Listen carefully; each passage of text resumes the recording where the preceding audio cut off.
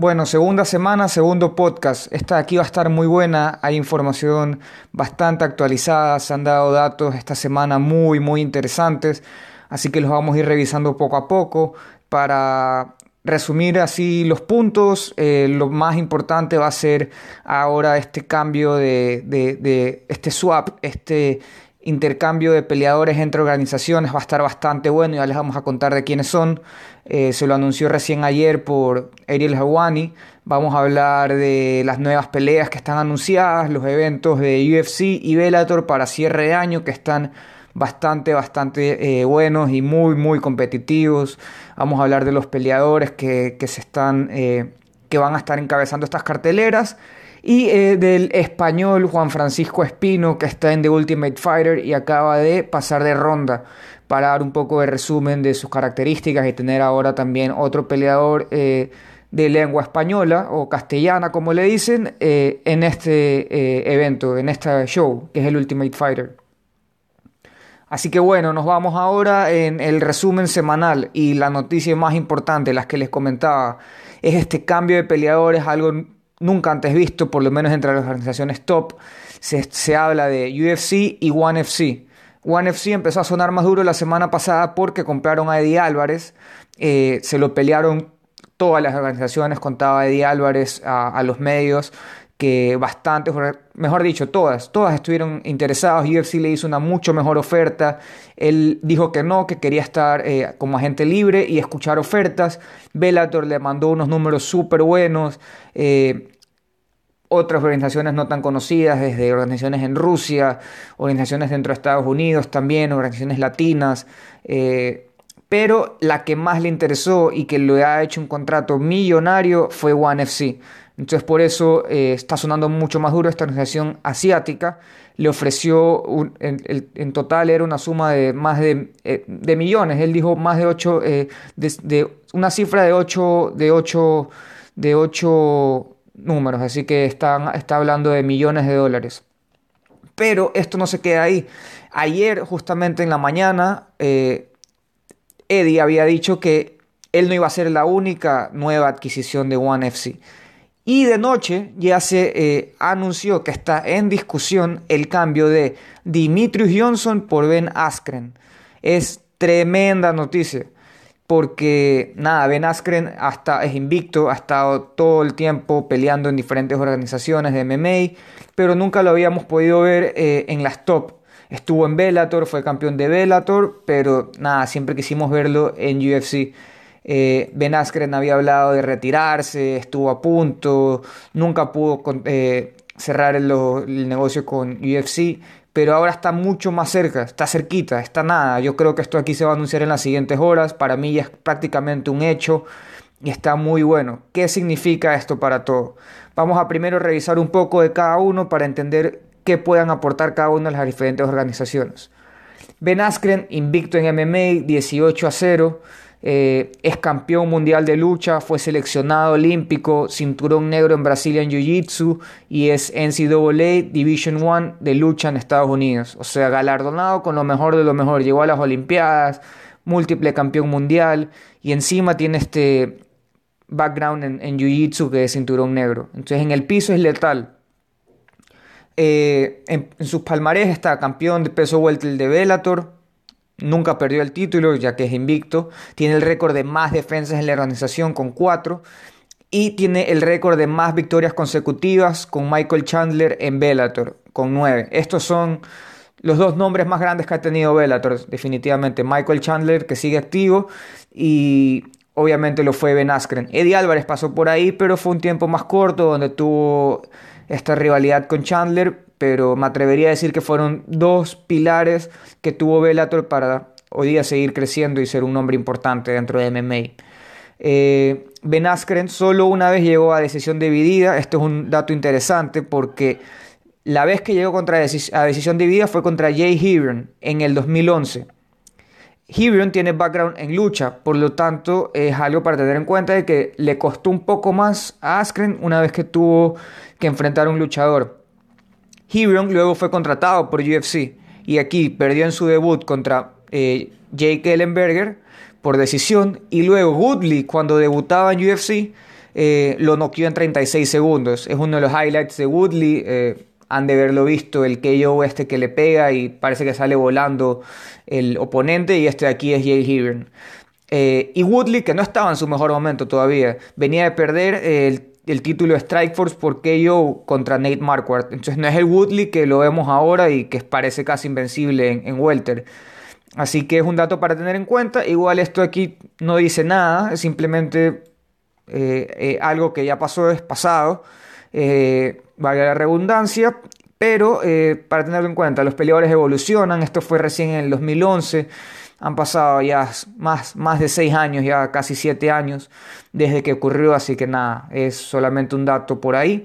Entre las victorias interesantes y notables de Ben Askren está la última, que fue Shinya Aoki en noviembre de 2017. Aoki, bueno, para los que no lo conocen, es más reconocido como peso ligero, donde fue campeón de Dream, fue campeón de WAMA y fue campeón de One.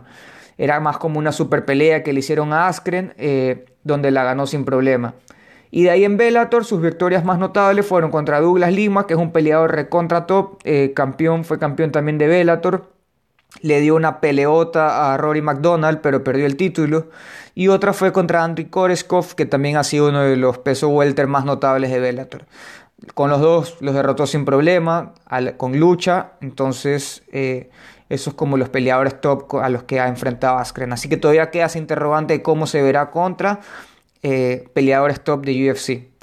Ahora, para Demetrius Johnson no hay mucho más que decir. Es el primer campeón flyweight, el récord de más defensas en la historia de UFC con 11, 9 bonos en esas peleas, todo tipo de bonos: pelea de la noche, KO de la noche, sumisión de la noche, performance de la noche. Fue peleador del año en el 2013 y el 2017 lo cerró como la mejor sumisión del año con ese Flying Armbar.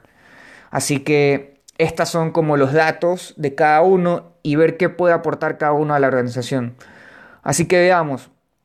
Askren iría a peso welter. Peso welter se pone bastante interesante porque lleva una cara invicta, una división que estaba sin contendientes muy claros. Ahorita tiene que definirse entre Tyron Woodley y Colby Covington, a ver quién gana. Debería ganar Woodley. Y yo creo que entre eso Ben Askren le da una pelea, si la supera, que yo creo que con su lucha debería, iría a esta pelea contra Woodley y ahí se viene lo bueno. Porque Woodley tiene una lucha también brutal y unos golpes brutales también. O sea, lo puede mandar a dormir a Ben Askren. Así que ese sería un verdadero reto para Ben Askren en peso welter. Vamos a ver cómo le va. Siempre se ha querido ver. Se hablaba inclusive antes de GSP contra Ben Askren para ver quién era el mejor peso welter del momento. Nunca se pudo. Ahora son nuevas caras en peso welter. Y vamos a ver contra quién pudiera empezar Ben Askren. Me gustaría escucharlos también, qué opinan ustedes, a ver qué pasa, quién sería un buen rival. No creo que gente como Demian Maia o por ahí, no sé, pues alguien alguien que ya sea un veterano en la división no me gustaría. Me gustaría verlo contra una cara más nueva. Por ahí, para Darren Till sería muy fuerte empezar de nuevo contra un luchador, ya que vimos que le dio problemas. Me gustaría que Darren Till le den otro tipo de peleas, prepararle un poco más. Así que por ahí una interesante y me gusta mucho es el ganador de Kamaru Usman contra Rafael Dos Anjos. Dos Anjos sí es un veterano en UFC, pero es una cara nueva en peso welter. Y Usman es una cara nueva, definitivamente es un contendiente que sigue creciendo. Van a pelear este año, así que el ganador me gustaría verlo bastante contra Ben Askren. A lo mejor a Usman lo mandan directamente por el título si es que le gana a Dos Anjos, pero si Dos Anjos gana, tiene una pelea más, me parece, para pelear contra Ben Askren. Otra pelea interesante sería el ganador de Neil Magny contra Santiago Ponzinibbio. Esa sería también muy muy buena. Me parece que son las dos mejores que se les puede dar. Todos están dentro del top 10.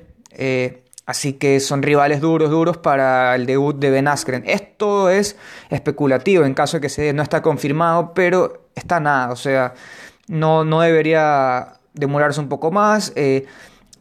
Inclusive le preguntaron a Ben Askren antes de que salga esta noticia cuál es el porcentaje en el que él ya estaría firmando con UFC, y él puso 98%. Entonces yo creo que esto ya son datos pequeñitos que son de afinarse, y la noticia saldrá en las próximas horas, días, pero no pasa esta semana.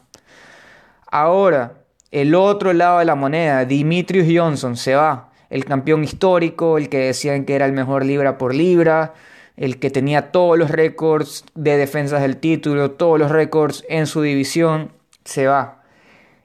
Esto aquí no hay que darle mucha vuelta. One UFC es una organización que está creciendo, no tiene rivales todavía top dentro de esta organización. Están firmando dos caras muy, muy importantes, que son Eddie Álvarez y Demetrius Johnson.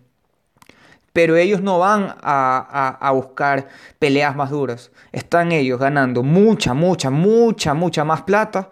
Están ganando muchísimos más fans en Asia, que es un mercado gigantesco, que a veces nosotros no lo dimensionamos, pero es gigantesco. Eddie Álvarez hablaba que una de las peleas de One FC habían visto 20 millones de personas. 20 millones. Son números gigantescos. Así que Demetrius Johnson va a ganar allá más plata, mucha más exposición en un nuevo mercado, y buscar récords. A lo mejor mantener una racha invicta gigantesca. Pero vamos a ver lo bueno y lo malo. Es bueno para el peleador porque en UFC ganaba poco, ojo. Johnson era de los campeones que menos ganaba porque era de los que menos vendía. O sea, UFC, la verdad, siempre ha estado enfocado al tema de ventas, en cuánto me genera un peleador y cuánto yo le pagaré según eso de ahí. Así que se dieron cuenta de que perdió el título, no estaba interesado nunca en las super peleas, que era lo que se lo estaba impulsando bastante en los medios, los fans, sus propios compañeros de entrenamiento como Cormier le decía, anda y busca nuevos retos dentro de UFC. No le interesó, y estamos viendo ahora cuáles son sus prioridades, que debe ser estabilidad laboral, ingresos que le den de por vida, plata para no preocuparse luego, que su familia pueda vivir una vida plena, libre de deudas, yo qué sé. Así que Demetrius Johnson demuestra de que, nada, él tiene otro tipo de prioridades. Así que vamos a ver cómo le va. Pero un poco por ahí desenmascara, da esa cara de lo que tanto se decía de Demetrius Johnson, que no estaba interesado en cosas grandes, sino simplemente en su propia salud, en sus propios negocios, en sus propias cosas. Está bien, no hay para qué criticarle, lo hizo todo. Yo siempre defendí de que no me parecía uno de los mejor libra por libra, para nada. Tiene los récords y lo aplaudo, es uno de los que llevó esa división a lo que es ahorita, que está cogiendo más fuerza. Pero nunca lo vi contra rivales top, nunca en esa división. Esa división empezó con él como campeón, la mantuvo hasta este año, que perdió el título contra Henry Cejudo, que me parecía que lo iba a hacer porque Cejudo venía con fuego, que era algo que le faltaba hace rato a Demetrius Johnson. Y nada, para mí los mejores libra por libra se definen por la calidad de rivales que enfrentan. Y me parece que están en las otras divisiones. Y Henry Cejudo se dio cuenta de esto de aquí y está retando a TJ Dillashaw. Y es una pelea que creo que se va a dar. Está cogiendo fuerza todavía. Los dos están interesados. Y algo mucho más fuerte que puede pasar de todo esto de aquí es que se cierre la división Flyweight. ¿Por qué? Porque se está hablando, y aquí vamos a entrar a otros temas. Ya hablamos de los dos, ya vemos cuáles son las ventajas que van a tener en estas nuevas organizaciones, que ganan ellos y que gana la organización, pero vamos a ver las oportunidades también que pueden haber. Entonces, Demetrius Johnson se va, no va a haber revancha obviamente contra Cejudo. Cejudo está buscando el título de Dillashaw, y esto aquí puede ser, ojo, no digo que lo sea, simplemente son rumores que se están dando dentro de los medios, dentro de los peleadores, dentro de sus intereses. Es que se puede cerrar la división Flyweight, que es la que menos vende, que menos ha vendido en UFC. Y con Cejudo yendo a pelear contra Dillashaw se cerraría. Y daría esto la oportunidad de abrir la nueva división, que tanto se busca, que va a aportar mucho más en ventas, va a aportar mucho más en cortes de peso, para para la salud de los peleadores, que sería la división de 165 libras. Entonces, ojo aquí, para no alargar mucho el tema, se cerraría esta división y se abriría, sería una oportunidad gigante de abrir 165 libras con Ben Askren, que Ben Askren es peso welter, pero puede llegar, me diría yo que bastante bien a las 165 libras y por ahí hacer esta pelea desde cero. Voy a tirar nombres, ojo, nada está confirmado, no hay nada dicho, ni siquiera que se va a cerrar la una ni abrir la otra. UFC se ha estado calladito en este tema, pero pudiera ser, por ejemplo, ojo, Ben Askren contra GSP por el título inaugural de 165 libras. Ben Askren contra, no sé, Nate Diaz por el título inaugural de 165 libras, o contra Dustin Poirier, o contra el mismo Tyron Woodley, que digamos que le buscan dar dos títulos. Hay peleas bastante buenas que pueden ir saliendo esto de aquí. Y la verdad es que creo que 165 libras es algo que tiene. Es más, el mismo Khabib Nurmagomedov puede ir a buscar un nuevo título en 165 libras contra Ben Askren. Son peleas brutales. Tony Ferguson, en peso ligero cualquiera pudiera subir. El mismo Conor McGregor pudiera ir a 165 libras y buscar un tercer título, siendo el primero en tener 3 títulos. Entonces por ahí todas están vendiendo, o sea, todas suenan muy bien. Por eso creo que 165 libras es algo que debería ser UFC. Tiene a peleadores en ligero y welter que pueden moverse en esta división y venden y va a atraer muchos nuevos fans. A los fans actuales creo que nos va a parecer muy interesante. Y Askren puede traer esa nueva división. ¿Por qué? Porque Dana White estaba negado a hacer esta división porque decía, no, pues todos los que no pueden ser campeones en peso ligero, en peso welter, van a ir hasta a 165 libras. Pero si traes una nueva cara, una cara invicta, una cara que ha ganado diferentes títulos en organizaciones de nivel, una cara que ha sido campeón mundial en lucha, luchador olímpico, que va a traer nuevos fans, creo que es una oportunidad muy interesante que la tienen que aprovechar. Tienen a GSP en el medio de todo, que quiere peleas que le asumen a su legado. Entonces, ojo, GSP también puede ser el único y primer peleador en tener 3 títulos, que sería el welter, el medio y en caso de que se abra, 165 libras. Así que por todos lados, esto aquí tiene fuerza. Espero que se dé. A mí me emociona muchísimo. Quisiera saber qué les parece a ustedes, qué peleas les gustaría ver que se den en este tema de abrir o cerrar divisiones. Para mí la decisión correcta sería cerrar flyweight, abrir 165 libras que le puedes poner súper ligero o no sé, welter ligero o como le quieran llamar, o welter hacerlo 165 y hacerlo super welter. Las opciones son varias, pero me parece que es algo que se debe reforzar, se debe presionar para que UFC tome la decisión correcta y me parece que esta sería. Es más, los flyweight no deberían tener problema en subir de división. Sergio Pérez va a volver a subir, a pesar de que es súper joven, no ha tenido problemas en cortar peso, dice que se siente mucho más cómodo. Esto es más fácil de ver. Una división donde tienes que cortar peso no es tan eficiente versus una división que te aporta a cortar menos peso o a sentirte más cómodo dentro de un peso. Porque el salto de 155 a 170 son 15 libras. Normalmente el salto es de 10 libras. Pero aquí hay 15 libras y hay de nuevo 15 libras más para peso medio. Entonces, imagínense. 155 peso ligero, 165 peso welter y ahora 175 peso super welter, por decir nombres. Hay saltos ya de 10 libras que sería mucho más saludable para los peleadores que se sientan más cómodos dentro de su peso. Aquí hay peleadores con trayectoria, hay campeones, hay ex campeones, hay de todo. Entonces me parece que el mix puede ser mucho más bueno. Nada, eso es como el resumen de todo lo que involucraría este cambio de Demetrious Johnson por Ben Askren, lo que pueden aprovechar las organizaciones que están haciendo este cambio, lo que pueden ganar los fans también Y nada, espero escucharlos, me cuentan qué les parece, qué quisieran que ustedes pase, qué matchups les gustaría ver.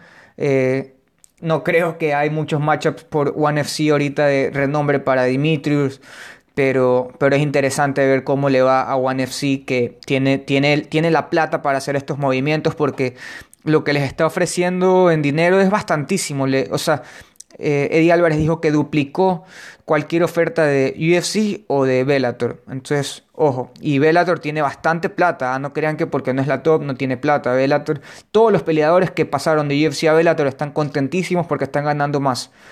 Así que no significa que la organización top es la que mejor pague. Esto queda clarito ahora. Y bueno, eso como el resumen, el análisis y todo lo que puede haber dentro de estas noticias que salieron ayer, se siguen dando y se siguen cogiendo fuerza. Ahora nos vamos a las nuevas peleas que se han confirmado y nos vamos a dar el salto a diciembre, porque está buenísimo, está buenísimo, está buenísimo. Peleas entre contendientes top, peleas entre peleadores de trayectoria, ganadores de Ultimate Fighter, ganadores de Bellator, hay de todo, así que vamos poco a poco. Vamos primero con UFC. De ahí nos vamos a dar el salto a Bellator, que tiene cosas bastante buenas y vamos a revisarlas.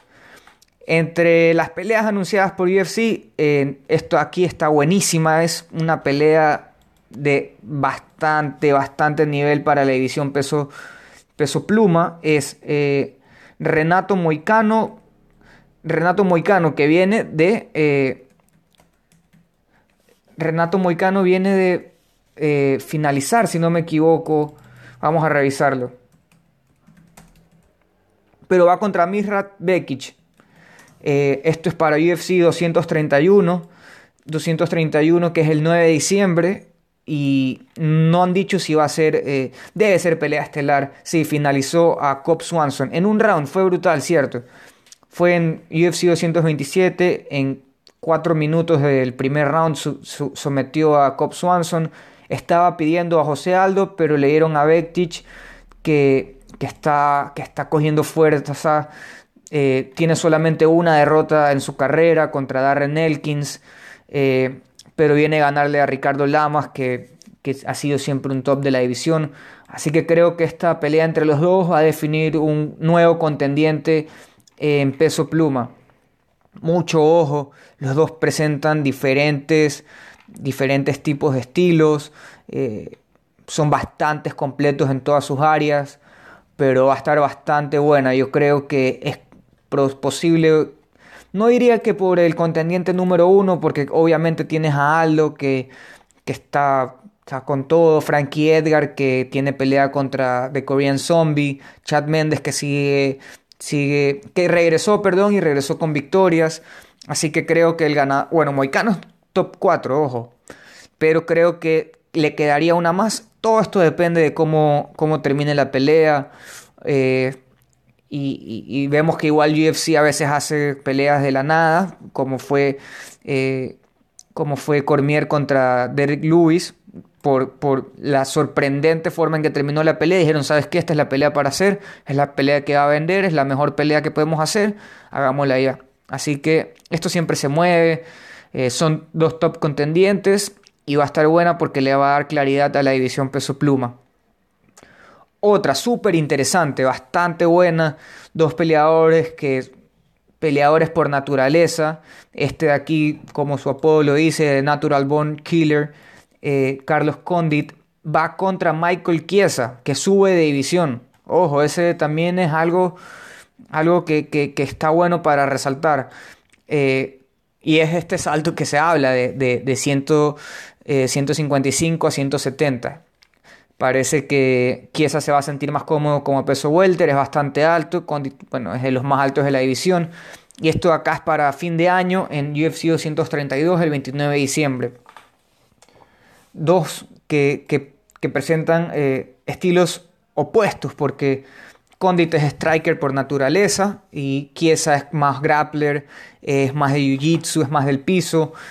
Estos aquí siempre le presentan una pelea durísima para Condit. Ha sido su debilidad toda su carrera. Pero ojalá.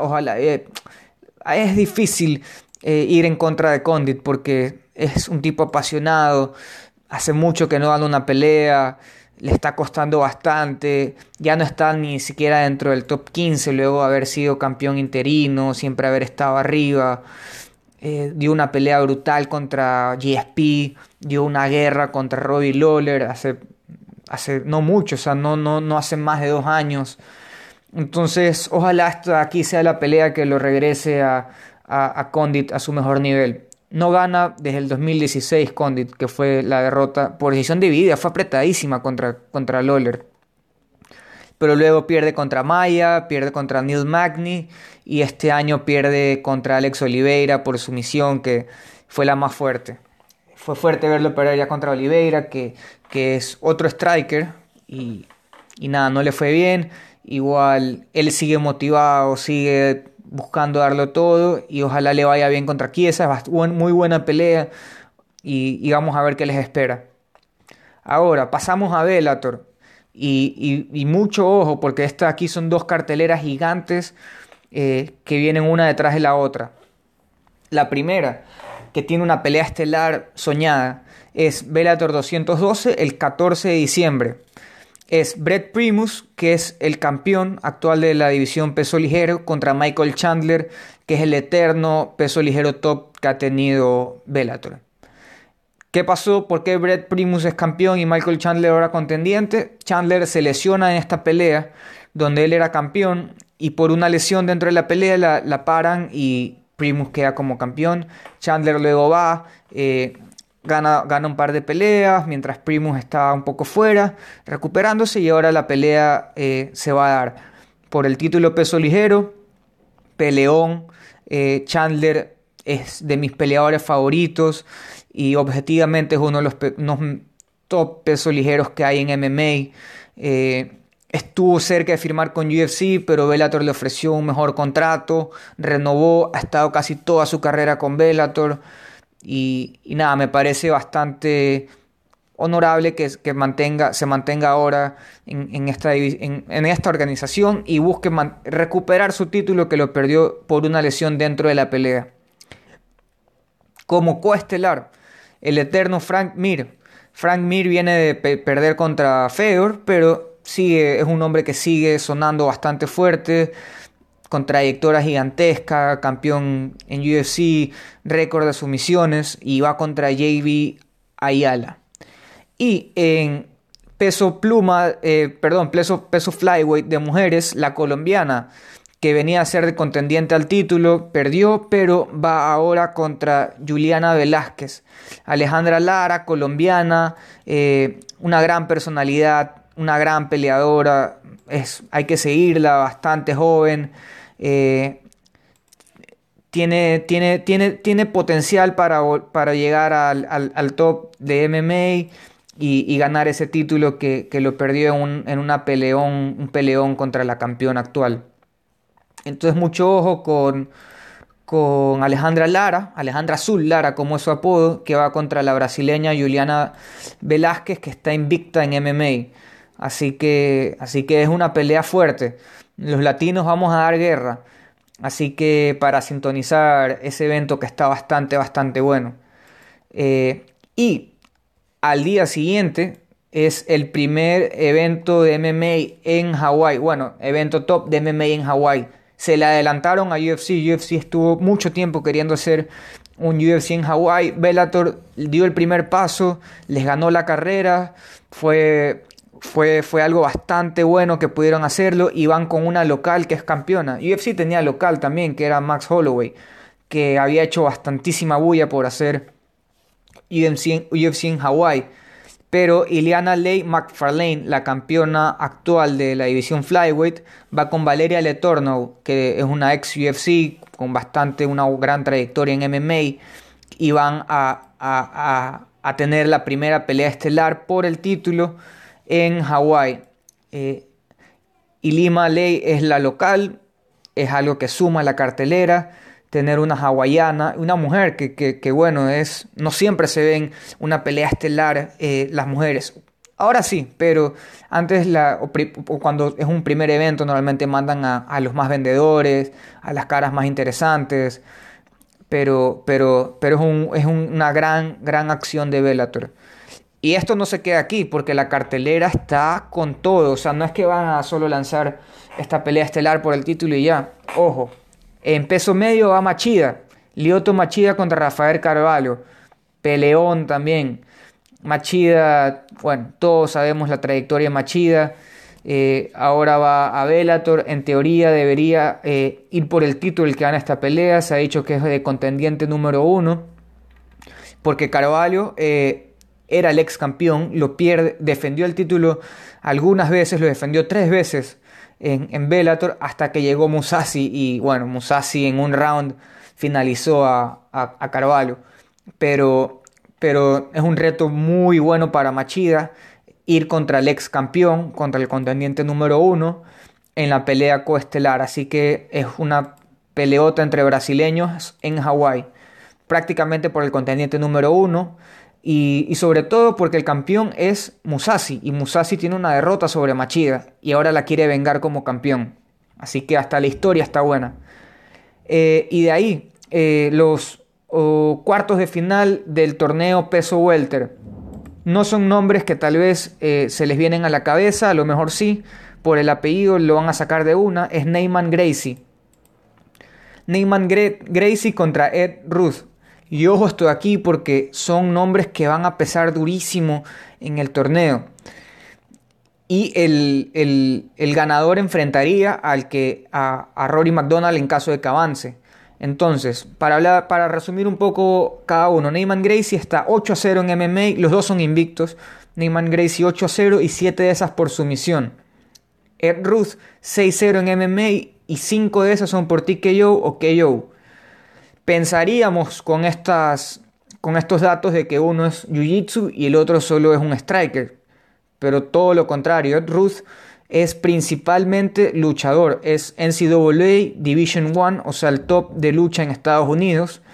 Y le va a costar bastante a Gracie llevar la pelea al piso en caso de que lo logre. Porque la defensa de derribos de Ed Ruth debe ser bastante, mejor dicho, debe ser top. No creo que sea así nomás.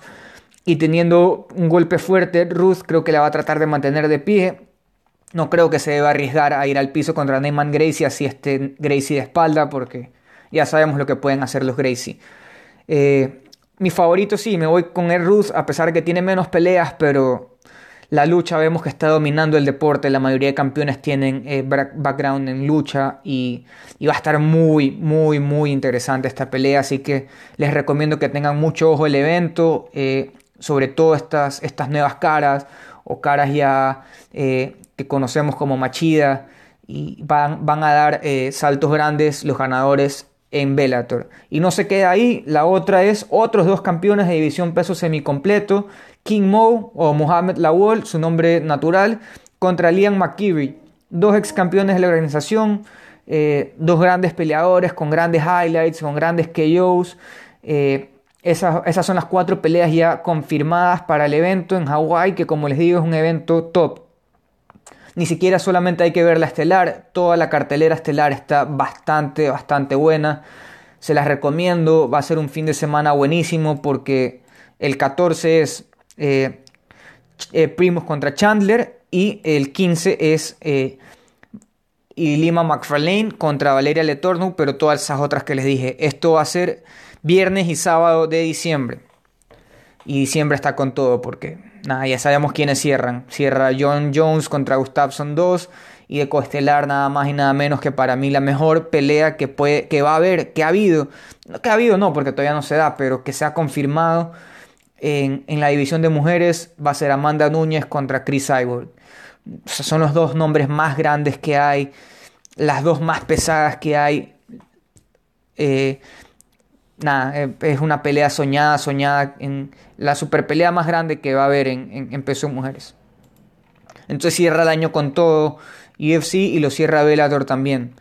Eso como los eventos, las nuevas peleas confirmadas, los eventos ya anunciados y nada, va a estar bastante bueno. Quisiera escuchar cuáles son sus peleas favoritas, cuál otra han visto que va a tener bastante fuerza y ver cuáles también son sus predicciones, porque son retos bastante interesantes que tiene cada una de estas organizaciones top. Y de ahí finalmente lo que les había dicho, Ultimate Fighter está en su temporada 28, se llama Heavy Hitters porque están las divisiones más pesadas en peso femenino y en peso masculino, que son Heavyweight y peso pluma en mujeres. Y aquí es bueno porque hay un cubano que ya avanzó entre los latinos y hay un español que es Juan Francisco Espino, que tiene un récord de 8-1 en MMA, que también acaba de avanzar ayer de forma dominante, tiene un background en lucha brutal, únicamente perdió contra Vitaly Minakov, que si no lo han escuchado, búsquenlo porque me atrevería a decir que es uno de los mejores heavyweights que hay en MMA. Tiene un récord de 21-0. Nunca perdió el título peso completo de Bellator. Campeón mundial de sambo. Es de locos el récord que tiene, pero por este tema de Rusia, de la visa, le ha costado mucho tener peleas. Pero parece que regresa a Bellator. Nunca perdió el título. Es de locos. Y solo perdió contra Minakov en el 2011. Luego esta derrota se retira por algunos años y regresa en el 2017, donde el año pasado nada más peleó 6 veces seguidas, donde ganó todas. Ganó las 6 peleas. Él es múltiple campeón mundial de lucha, algunas veces ganó el mundial, y según se dijo en el show, es encima cinturón negro en judo y en jiu-jitsu. Entonces en el piso es letal. Así que es un peleador para tener en cuenta. Tiene 38 años, pero los heavyweights por ahí tienen un poco más de oportunidad y más longevidad en sus peleas, por lo que no cortan peso, por lo que es un tipo de peleas diferente. Así que es un peleador para tenerlo en cuenta. Él avanza a las semifinales de TUF y va a estar bueno ver si llega a la final y por qué no ser el primer Ultimate Fighter ganador de España. Así que para los fans de España, para los fans latinos, hay una nueva cara en UFC que puede llegar a hacer ruido. Y nada, esto es como lo mejor que ha pasado, noticias bastante buenas como vimos al principio. Así que espero sus comentarios, espero sus recomendaciones, sus críticas. Estamos aquí para opinar y para mejorar. Vamos a tratar de hacer el podcast todos los jueves, así que estén atentos. Trataré de ir lanzando noticias igual, tratar de hacer pequeños segmentos, pequeños análisis más puntuales para profundizar en ciertos temas. Sus recomendaciones serán las que van a llevar esto de aquí, que sea un segmento bastante interesante. Así que los escucho y nada, nos vemos la próxima semana y gracias por escucharnos.